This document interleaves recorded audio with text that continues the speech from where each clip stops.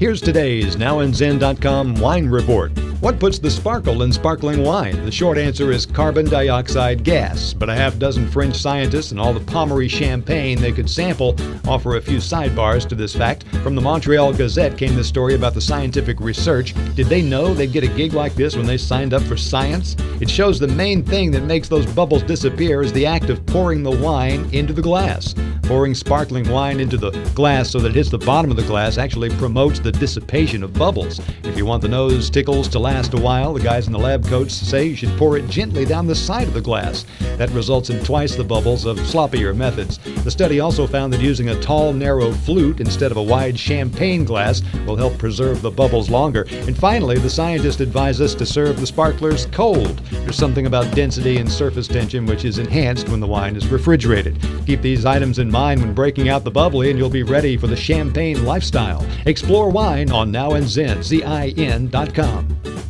Thanks for listening. Hope you'll download us again soon. The music for the podcast is by Kevin MacLeod. I'm Randy Fuller. Read all about it on NowandZen.com.